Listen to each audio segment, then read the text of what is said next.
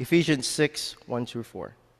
Children, obey your parents in the Lord, for this is right. Honor your father and your mother. This is the first commandment with a promise, that it may be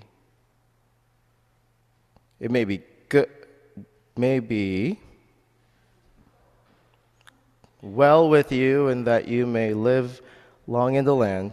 It may go well with you. Sorry about that. Fathers, do not provoke your children to anger, but bring them up in the discipline and instruction of the Lord.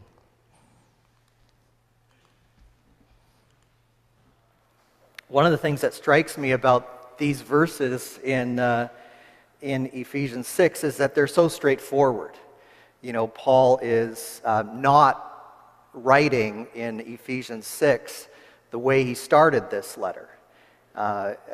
Ephesians 1, it takes him 14 verses to get his first sentence out.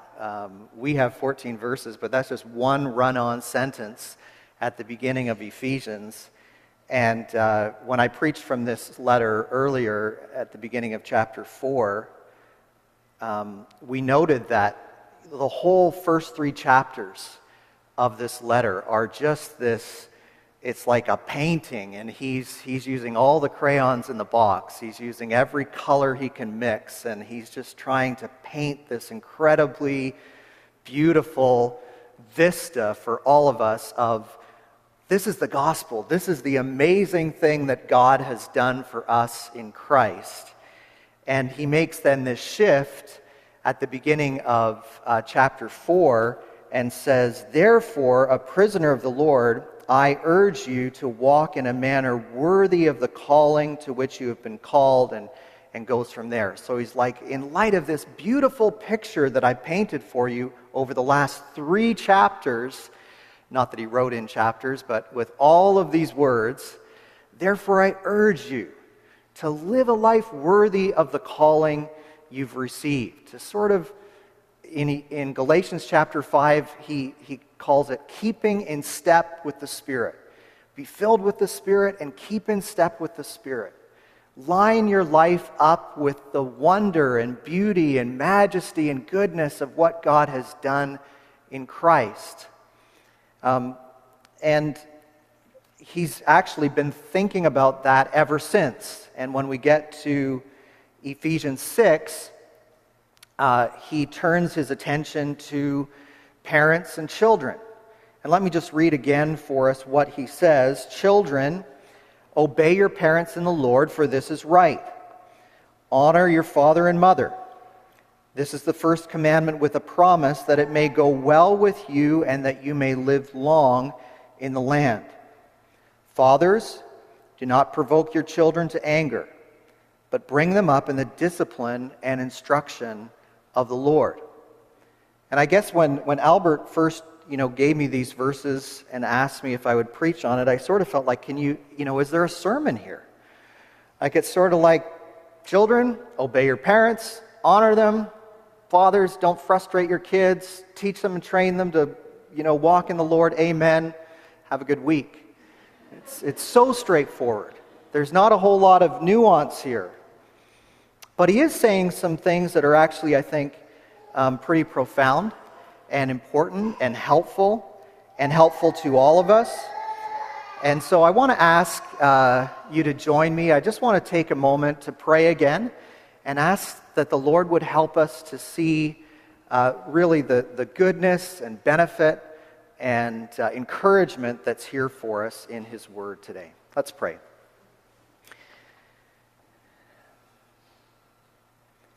Father, I think about how Peter once said that some of what Paul wrote was hard to understand. And this morning we have some verses in front of us that are so straightforward. And so they're not too hard for us to understand. And we thank you for that. We thank you for those times, Lord, when your word is direct and clear, and when you inspired writers like Paul to just give us helpful instruction. So, Lord, we pray. All of us know what it's like to be children. We've all experienced that. And And some of us, Lord, are trying to work out, continuing to try to work out what it means to be good parents. And so, Lord, we pray that with this in mind, you would help us to perceive with our hearts and our minds all that you would give to us in truth through your word this morning, and that it would be helpful to us, Lord. We do want to live in our families in ways that show that we love you and that we want to honor you and that we want to worship you and reverence you. So, Lord, we pray that you would help us to learn what you want to teach us today in Jesus' name. Amen. So again, I do want to take a minute to sort of ramp up to these verses by trying to skim over the letter, which is a bit dangerous because there's a lot in the letter and I can be long-winded. But I am going to try to be pretty succinct and just say some comments about where Paul has been and why he's ended up here. Why is he interested in talking about children and fathers and parents? And as I said, the letter starts with this long sentence that ends in verse 14 of Ephesians chapter 1. And then Paul is stirred and provoked and compelled to pray. And he prays in Ephesians chapter 1, and then he prays again in Ephesians chapter 3. And these two prayers, the one that begins in Ephesians chapter 1, verse 15, and the one that begins in Ephesians chapter 3, verse 14, these prayers are like bookends for this long section where Paul is unpacking, I think, three big ideas. And we get those big ideas from his first prayer, which is familiar, I think, and I want to read it. Verse 15 of Ephesians 1, this is the first of the two prayers that he offers in this letter. For this reason, because I have heard of your faith in the Lord Jesus and your love toward all the saints, I do not cease to give thanks for you, remembering you in my prayers, that the God of the Lord Jesus Christ, the Father of glory, may give you the spirit of wisdom and of revelation in the knowledge of him. He wants them to have wisdom, to have this knowledge that leads to insight and that sort of works itself out in wise and informed living. The spirit of wisdom in the revelation, wisdom and of revelation in the knowledge of him, having the eyes of your hearts enlightened, that you may know, and here are the three things: what is the hope to which he has called you, what are the riches of his glorious inheritance in the saints, and what is the immeasurable greatness of his power toward us who believe. So three things that Paul has in his prayer that he desires God to give his readers, that they would know the hope to which he's called them, that they would know the riches of his glorious inheritance in the saints, and that they would know the immeasurable greatness of his power toward us who believe. That this would be the knowledge that would result in wisdom. And he says that the eyes of their hearts would be enlightened. So something at the very core of who they are would open up and see and let in these three incredible truths: hope, the riches of God's inheritance, and his power towards us who believe. And then he unpacks these three things, I think, in reverse order to how he prays for them. So the last thing he prays for is that they would know the immeasurable greatness of God's power towards those who believe in Christ. But then he goes on to unpack, and he wants to talk about that power. And he says it's just like the power that he worked in Christ, verse 20 of Ephesians 1, when he raised him from the dead and seated him at his right hand in the heavenly places, far above all rule and authority and power and dominion, and above every name that is named, not only in this age, but also in the one to come. And he put all things under his feet, and gave him as head over all things to the church, which is his body, the fullness of him who fills all in all. So he says this power is the power that God used to raise Jesus from the dead and to give him a name that's above every name and every rule and every power and every dominion and every authority. He's been catapulted to the highest place of universal authority, and he's been given as head to the church.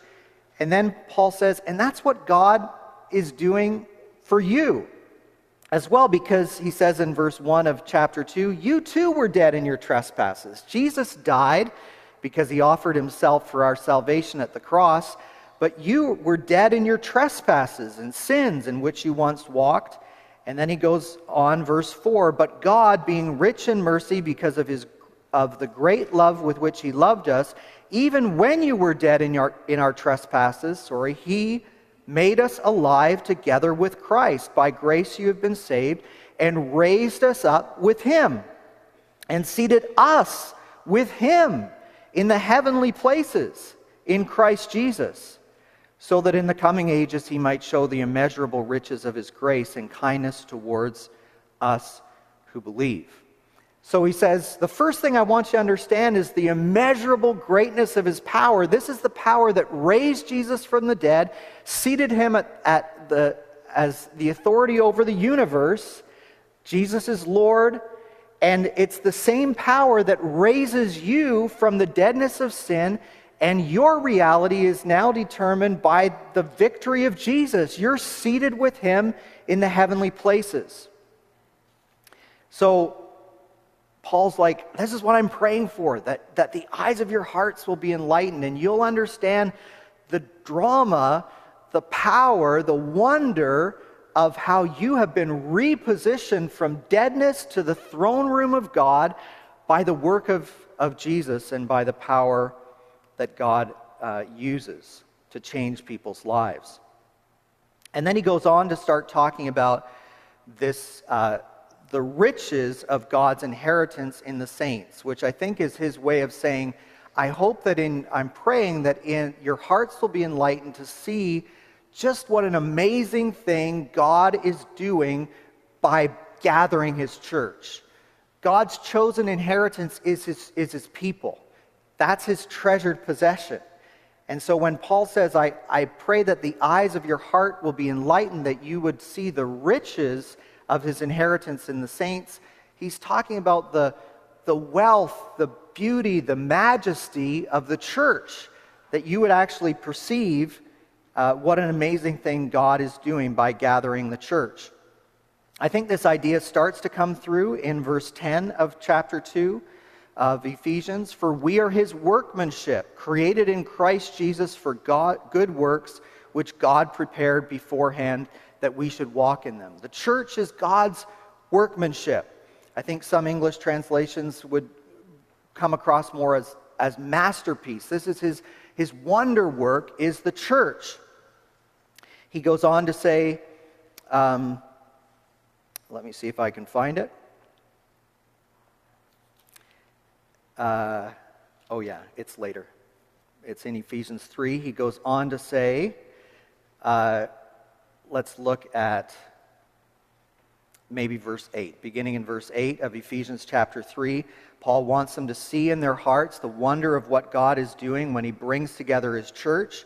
He says, to me, though I am the very least of all the saints, this grace was given to preach to the Gentiles the unsearchable riches of Christ, and to bring to light for everyone what is the plan of the mystery hidden for ages in God, who created all things, so that through the church the manifold wisdom of God might now be made known to the rulers and authorities in the heavenly places. This was according to the eternal purpose that he realized in Christ Jesus our Lord, in whom we have boldness and access with confidence through our faith in him. So he's saying, can you see in your hearts the riches of what God has done in Christ? And here he uses the word, the manifold wisdom of God, which is being displayed in the church. And in particular, it's being displayed because it's not only Jews, it's not only ethnic Israel that is benefiting from Christ, it's actually the whole world, the Gentiles. It doesn't matter what your cultural background is. It doesn't matter what language you speak. God is now revealing this mystery that all along his plan and purpose was to reconcile all things, which includes all people, to himself in the church. And he's saying, if you can just grasp this, this is my prayer, this is my longing, that you would know the power that God is applying to your life, and that you would see in your hearts the unsearchable riches of what he's accomplished in the church. And then, last of all, I think he begins to unpack the very first thing that he was praying for, that you may see the hope to which he has called you. And this, he just lightly touches on the fact that he's writing this from prison, and that there's probably some concern for him among his readers, and they're worried about him. So he says in verse 13 of Ephesians 3, "So I ask you not to lose heart over what I am suffering for you, which is for your glory." And here's the last prayer: "For this reason I bow my knees before the Father, from whom every family in heaven and on earth is named, that according to the riches of his glory he may grant you to be strengthened with power through his Spirit in your inner being, so that Christ may dwell in your hearts through faith, that you, being rooted and grounded in love, may have strength to comprehend with all the saints what is the breadth and length and height and depth, and to know the love of Christ that surpasses knowledge, that you may be filled with all the fullness of God. Now to him who is able to do far more abundantly than all we ask or think, according to the power at work within us, to him be glory in the church and in Christ Jesus throughout all generations, forever and ever. Amen." So Paul first prays that the eyes of our hearts, because this is scripture, this is for us too, that the eyes of our hearts would be enlightened, that we would see hope, that we would see the wonder of what God is doing by bringing together his church, people from every tribe and nation, and reconciling them to himself and each other in Christ, and that we would also see the incredible greatness of his power toward us who believe. If you can just get these things, if you can understand that just as Jesus was raised from deadness to life, that's what God has done for us. We've been raised from the deadness of sins to the throne room of heaven. If you can just see the wonder of what God is doing, that no one is too far away from his grace and the reconciliation that he can accomplish through his son Jesus. And I love the image in Ephesians 3 that he says he wants to put the manifold wisdom of God on display before the rulers and authorities in the heavenly places. When Paul speaks about rulers and authorities and dominions and powers in the book of Ephesians anyway, it really has a negative connotation. He seems to be speaking about evil forces. It comes through in Ephesians 6 as well.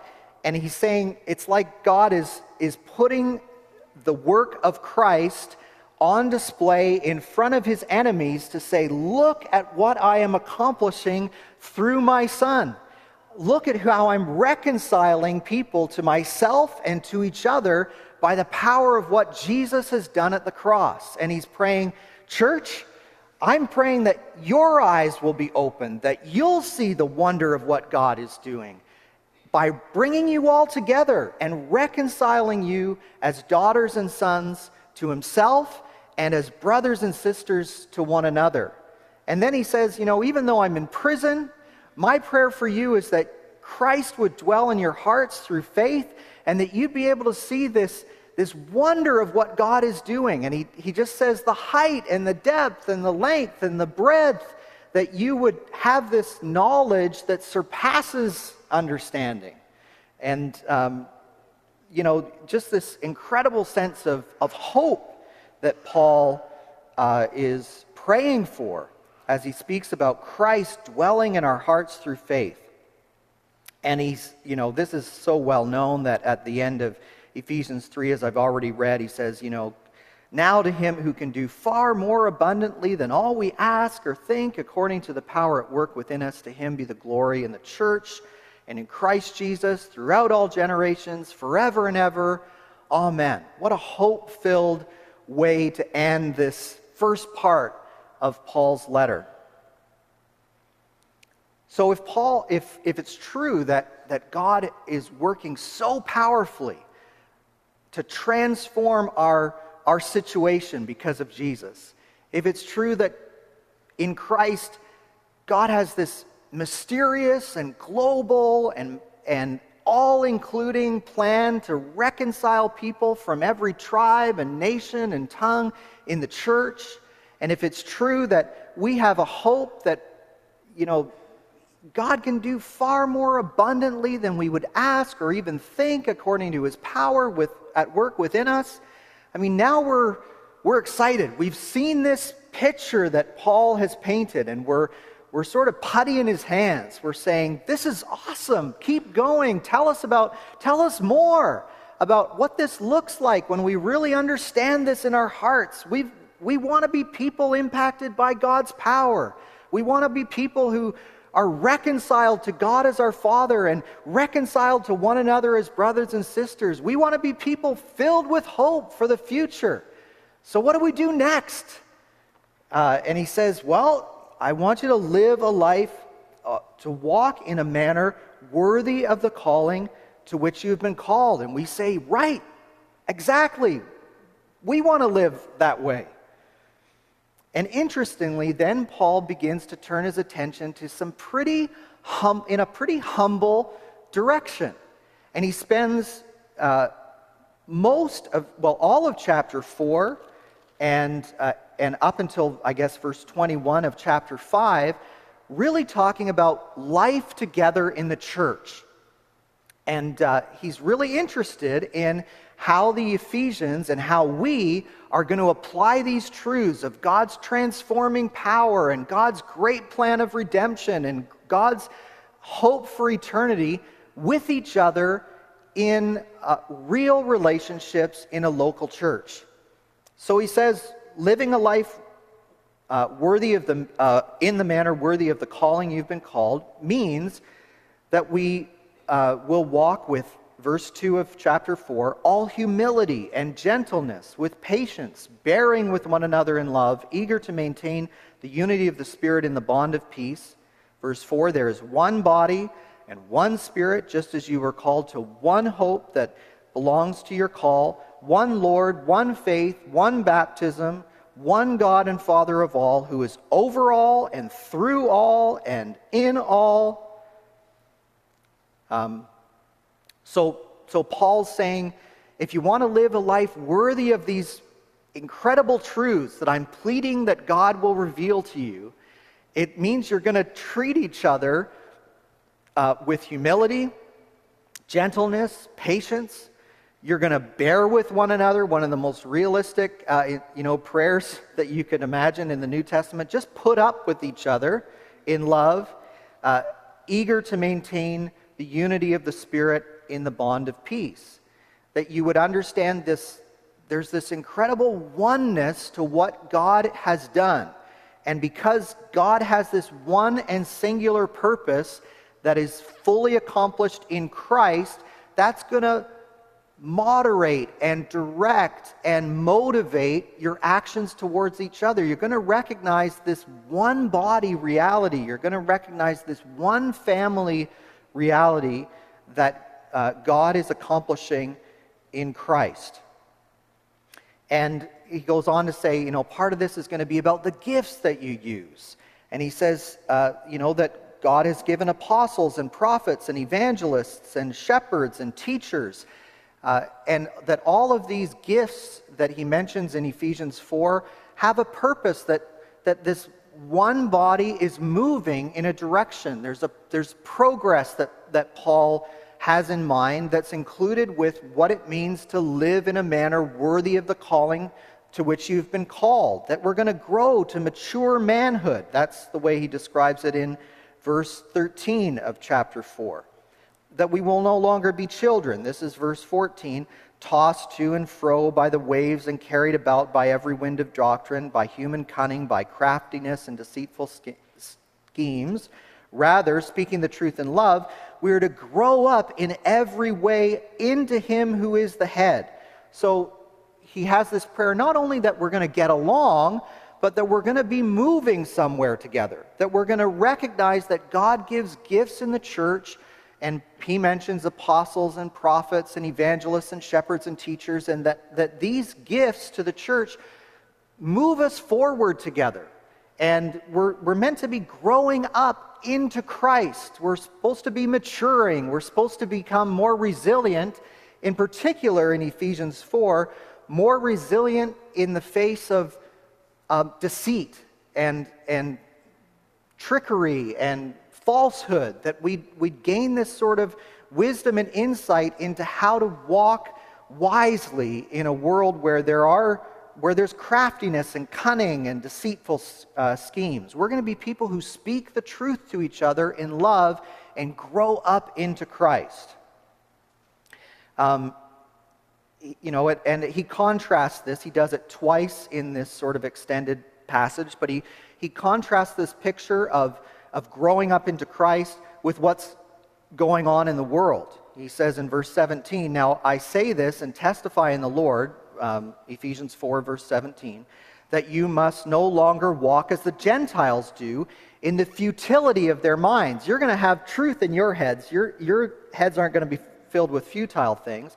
They're darkened in their understanding, alienated from the life of God because of the ignorance that is in them due to their hardness of heart. They become calloused and have given themselves up to sensuality, greedy to practice every kind of impurity.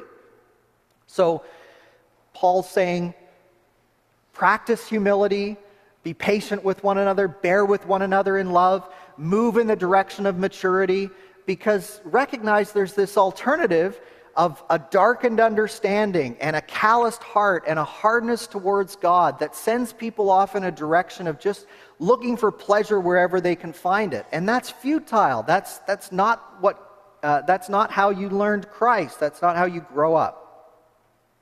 So I won't say too much more about that except to just say that, Paul is really interested in how we relate to each other in the church, that we're patient, that we're gentle, that we love one another, and that we're eager to maintain unity, that we recognize the gifts God's given, that we recognize the direction that he wants to move us towards maturity, and that we're aware that around us there's this other way of living that we need to be consciously avoiding, which is a way of hardness of heart, of callousness towards God, and this sort of scattering about for anything that can bring relief and pleasure, this greed to practice every kind of impurity that surrounds the Ephesians and surrounds us in this world.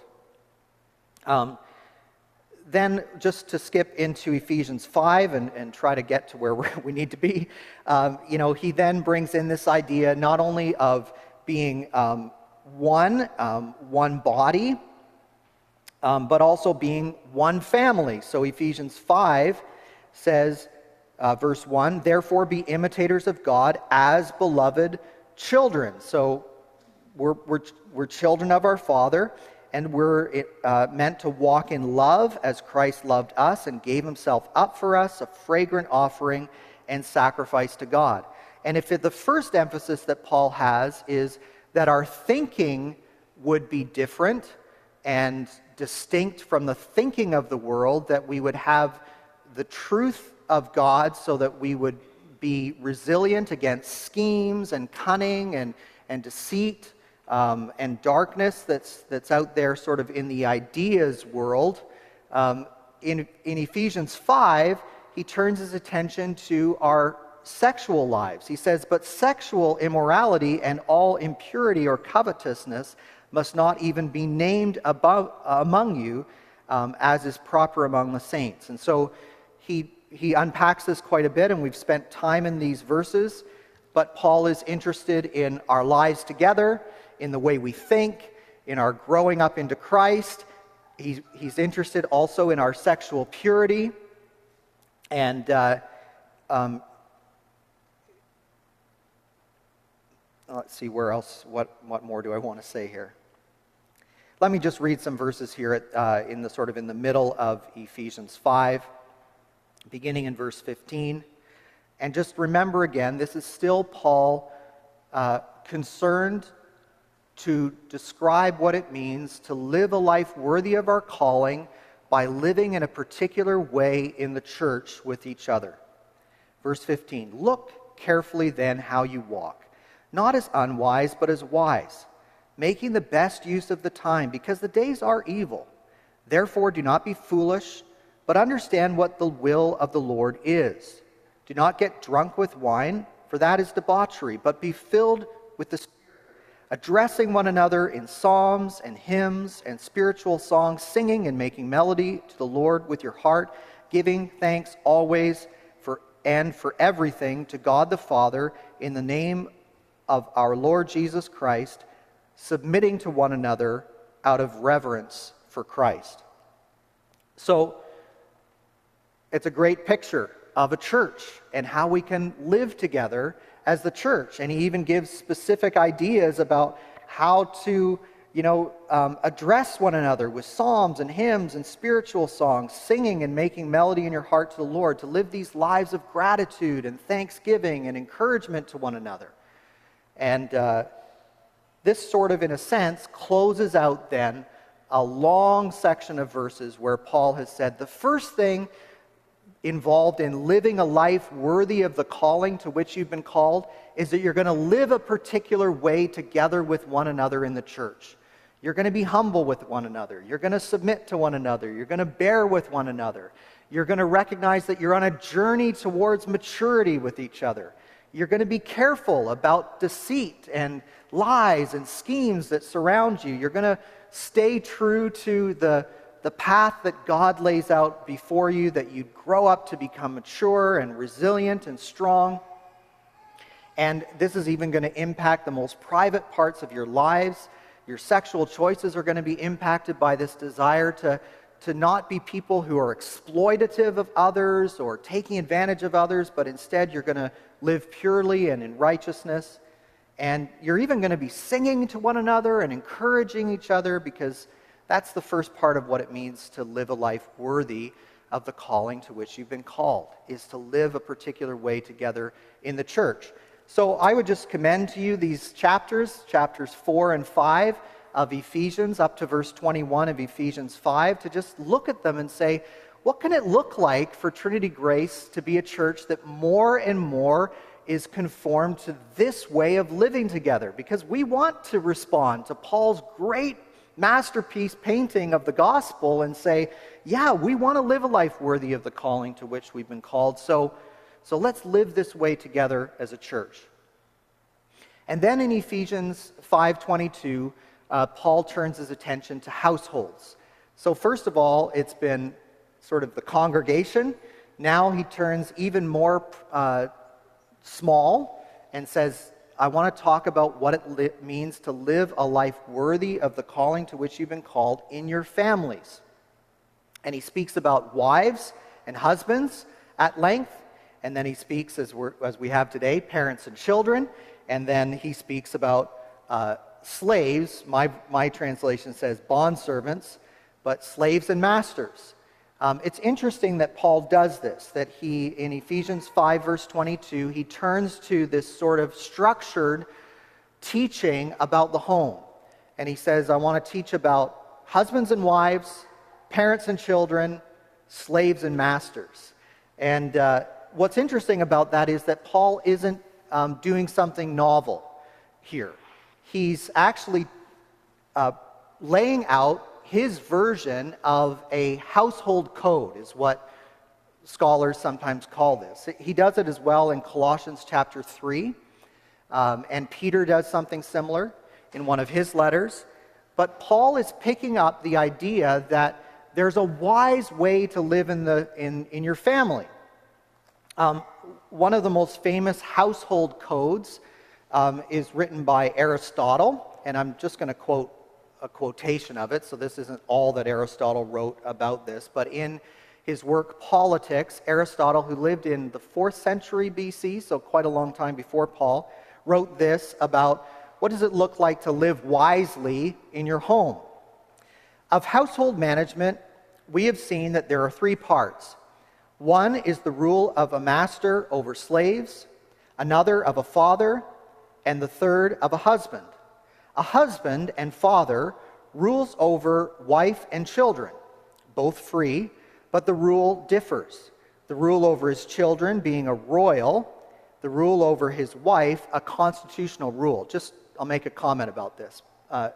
Aristotle's saying there are 3 parts to having a good home.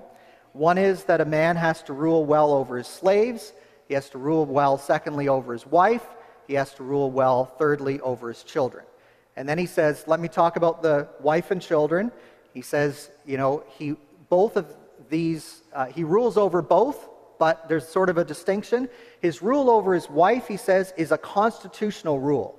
What he means by this, and I think you'll see it as I quote a little bit more from this, he's saying men and women are different. Constitutionally, they're made differently. The man has capacities that his wife doesn't have, so he has a constitutional rule over his wife. He's just made to do things around leading and discernment and decision-making that his wife can't do as well, so he's supposed to rule over her. And his rule over his children, Aristotle says, is royal. And I think the idea that he's getting across here is that, to think about kings and princes, there's a season in a prince's life where it's not appropriate for him to act like a king yet. He's going to grow up to become like his father, but he's not quite ready for that yet. Aristotle probably honestly would not have been too concerned about young girls and what they were going to grow up to be like, but he would clearly say, young people, children, by virtue of being young, it's appropriate that the adults, and particularly their fathers, rule over them. Let me just go on here. For although there may be exceptions to the order of nature, here's the constitutional difference between men and women in Aristotle's mind. The male is by nature fitter for command than the female, just as the older and full-grown is superior to the younger and more immature. So men are more capable of decision-making and leadership than women, and adults are more capable of decision-making and leadership than children. That's Aristotle's thinking about how families ought to work and why men should rule over both their wives and their children. And then he goes on to say this is why masters or men in their homes should rule over their slaves.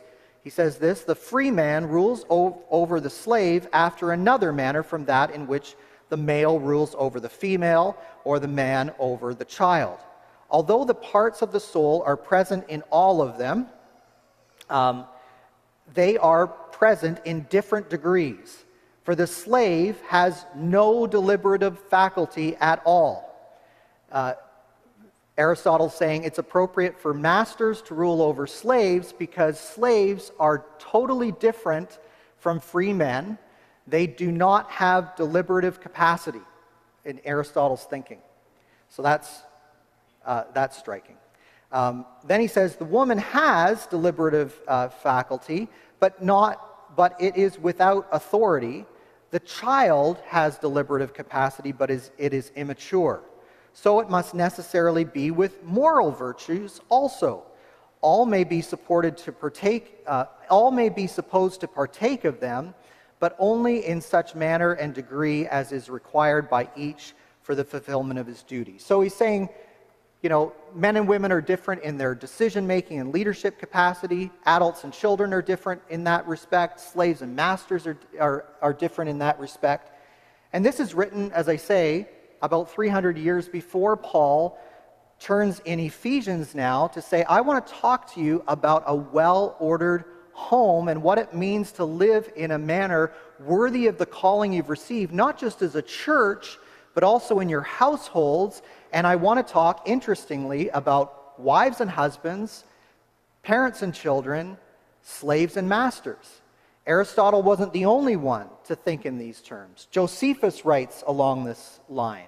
And Philo, who was a Jewish philosopher contemporary to Paul, also writes about a well-ordered home in terms of how husbands and wives, parents and children, slaves and masters ought to operate with each other inside the home. The fact that Paul is picking up this idea of a household code that's out there in the culture, to me, makes it more interesting. How is Paul's household code going to be different from the household codes that were already out there? In Paul's day, everybody knew that a man ought to be the head of his home. Everybody knew that a husband ought to have authority over his wife. Everybody knew that parents ought to have authority over their children. And Paul isn't taking that away. I think some good comment has been made that part of what Paul is doing here is saying, live in your households in a way that doesn't create a stumbling block for your neighbors. Your neighbors have expectations of a well-ordered home. Live in a well-ordered home in that manner. And I think Paul's also affirming that, in particular, that men have a special responsibility in the leadership of their home. But it's interesting, some of the things that Paul says that must have really stood out to his readers who would have been familiar with the ideas of men leading over their wives, men leading over their children, men leading over their slaves, their bondservants, their employees, or however we best understand that. Because he does say, husbands, verse 25 of Ephesians 5, husbands, love your wives, as Christ loved the church and gave himself up for her, that he might sanctify her, having cleansed her by the washing of water with the word, so that he might present the church to himself in splendor, without spot or wrinkle or any such thing, that she might be holy and without blemish. Then in verse 33, let each of you, husbands, love your wife as himself. So what's going to stand out, I think, to the readers of Ephesians, the first ones, is not that Paul is saying that men are the head of their household. That's something that Aristotle already knew hundreds of years before. That's been well taught. What stands out, I think, to a first reader is this responsibility that Paul says, but husbands, you're supposed to love your wives as Christ loved the church and gave himself up for her. You're supposed to love your wives as you love yourselves. So, if anything, I think Paul is equalizing or balancing this idea that's already out there in the culture in a pretty radical way. Similarly, when he turns to the next topic of parents and children, listen to what he says to fathers in verse 4. Fathers, do not provoke your children to anger, but bring them up in the discipline and instruction of the Lord. Fathers don't have a blank check to treat their kids however they want. They're told not to provoke them, but to bring them up in the discipline and instruction of the Lord. And then speaking to masters, which we'll get to in another sermon, he says in verse 9 of Ephesians 6, masters, stop threatening. Stop your threatening, knowing that he who is both their master and yours is in heaven. And so masters don't have this sort of carte blanche to treat their bondservants however the others in the culture might be doing.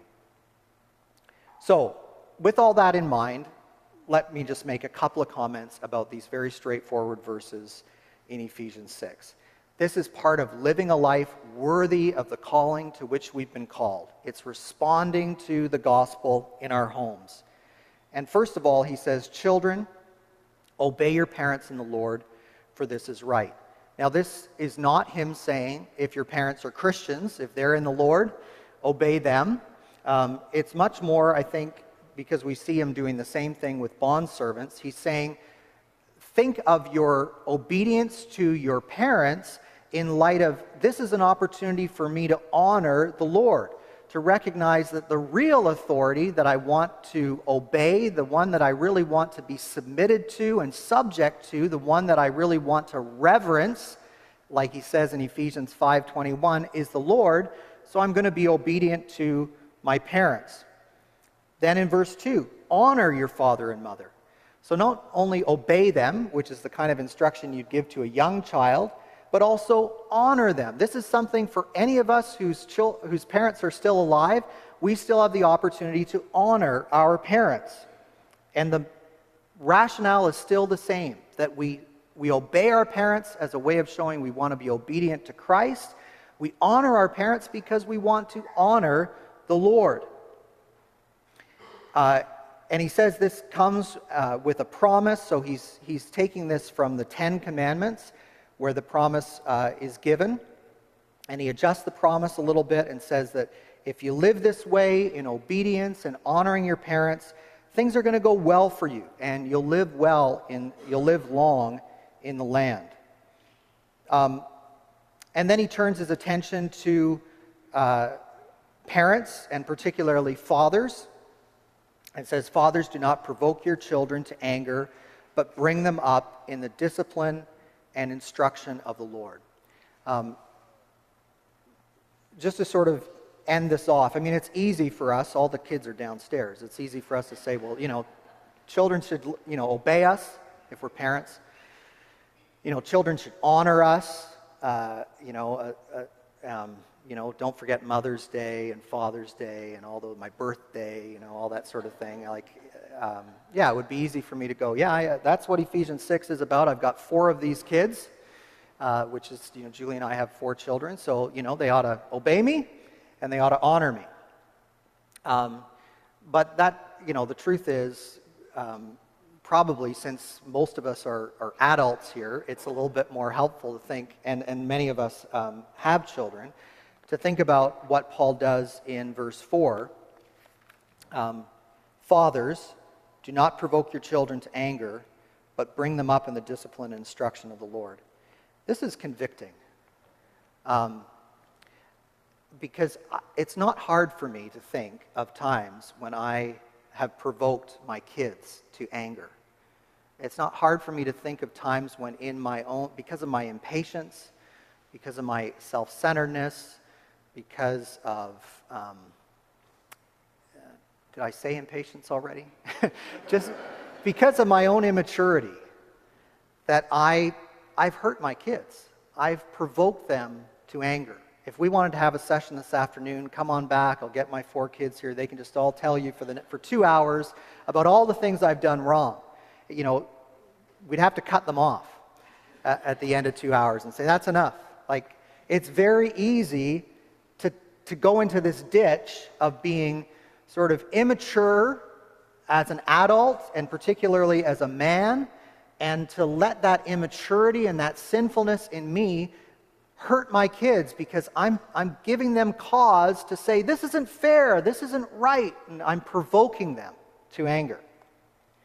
But the other thing that I have to admit is that it's been the case, and it's so easy for me to drift in the other direction, not being this sort of active, annoying, sort of domineering dad who, makes it all about him and all that, but just to become really passive, to be sort of invisible in my own family, to not take up the mantle of bringing up my children in the discipline and instruction of the Lord. So if the path is that I'm walking this way, and one ditch over here is being this provoker and annoying my kids, and the other ditch over here is being this passive father who's not guiding his children and raising them in the instruction of the Lord, I spent a lot of time in both ditches, to be honest.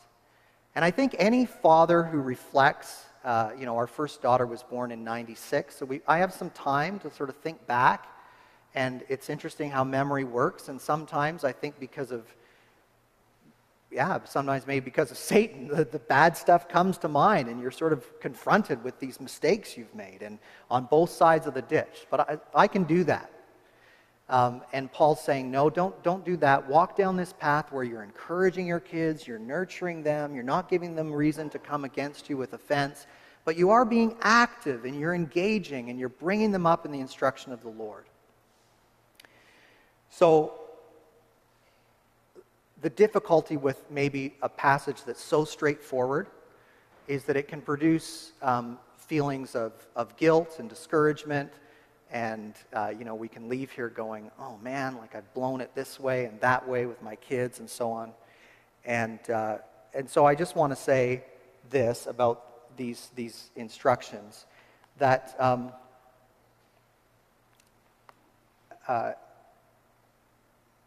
Paul is giving this to us in light of the gospel. He's encouraging us in a direction of faithfulness and goodness and wholesomeness that's going to be fruitful and productive in our lives and in the lives of our families. And, you know, the Lord is, part of what he's doing in Ephesians 5 is saying, always remember, whether it's in your marriage or in your household, that Jesus is at the center of it all. And so the ultimate one that we want to honor is the Lord Jesus. And similarly, as fathers, as mothers, the ultimate one we want to look to for the sake of our children is the Lord himself. He will never provoke his children to anger. God doesn't treat his children that way. When he disciplines us, it's always for our good. We will never be able to bring an accusation against God and say, you know, in the end, that wasn't right, that wasn't fair, that was just cruel. That's not how God is. He's a perfect Father, and he disciplines those he loves. And he's also very active in our lives. He's active through his word. He's active by the Holy Spirit. He's active through the church as he encourages us with the gifts of others to grow up and mature in Christ. And so as parents, as imperfect parents, as we look at, you know, we've received imperfect parenting, we've delivered imperfect parenting out into the world, let's be encouraged again by the gospel that the wonder of what God is doing is that he's made us his children. And that whether we're parents or children, and whether we're in this ditch or that ditch, the wonderful truth is that God is our Father, and that Christ is with us. He's our older brother, and we can, all of us, no matter what our position is, look to him for the perfect parenting that he alone can give and trust him for that.